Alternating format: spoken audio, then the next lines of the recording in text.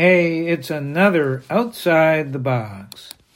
Watching old beliefs falling like leaves. Today's topic is Doctrine of Discovery. It was just a small news item, but it seemed really big to me. The Roman Catholic Church, with support from Francis, the current Catholic Pope, had just repudiated the so-called Doctrine of Discovery, which was declared a papal bull. It was bull, all right, way back in 1452. Later Catholic popes refined the doctrine to settle disputes, essentially dividing up much of the world among a few small European countries. What's the doctrine of discovery?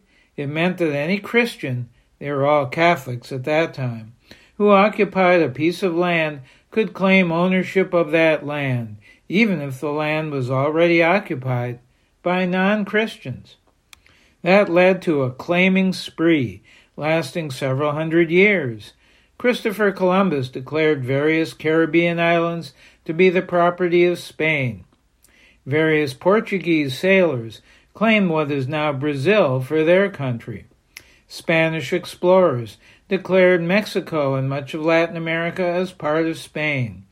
Various English and Dutch sailors claimed Australia and the South Pacific, and English and French settlers occupied, uninvited, what we now call North America.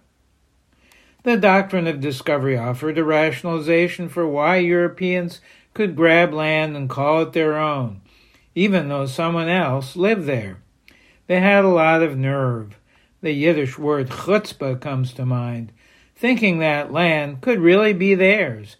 But in many cases, and with enough weapons, they got away with it. It was colonialism at its height, or maybe depth. Infidels, non-believers, pagans, and other non-Christians didn't count. The doctrine of discovery meant that when a Christian, quote-unquote, discovered land, it then belonged to their country of representation. Obviously, the doctrine of discovery has had tragic results for over 500 years.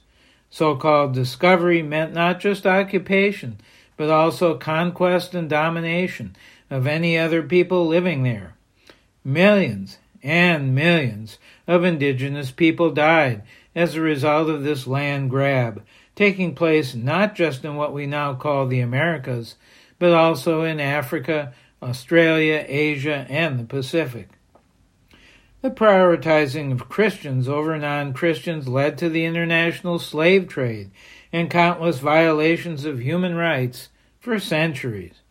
It's been used to justify racism.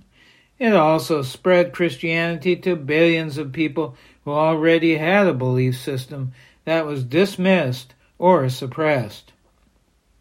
U.S. law has generally accepted the ownership of land by European colonists rather than declaring that land seized from indigenous people was illegal.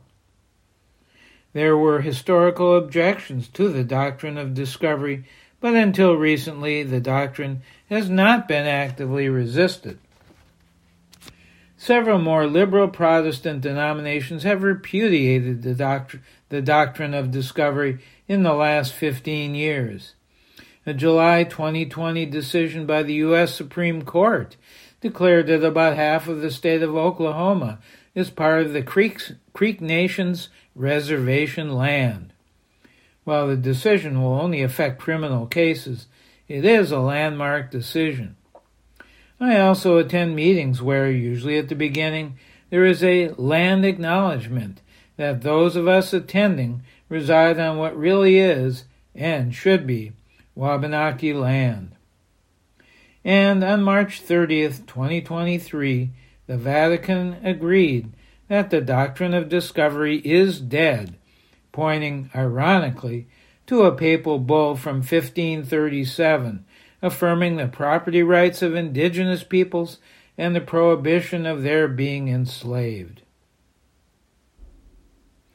Are you ready to return some or all U.S. land, or any you own, to Native peoples?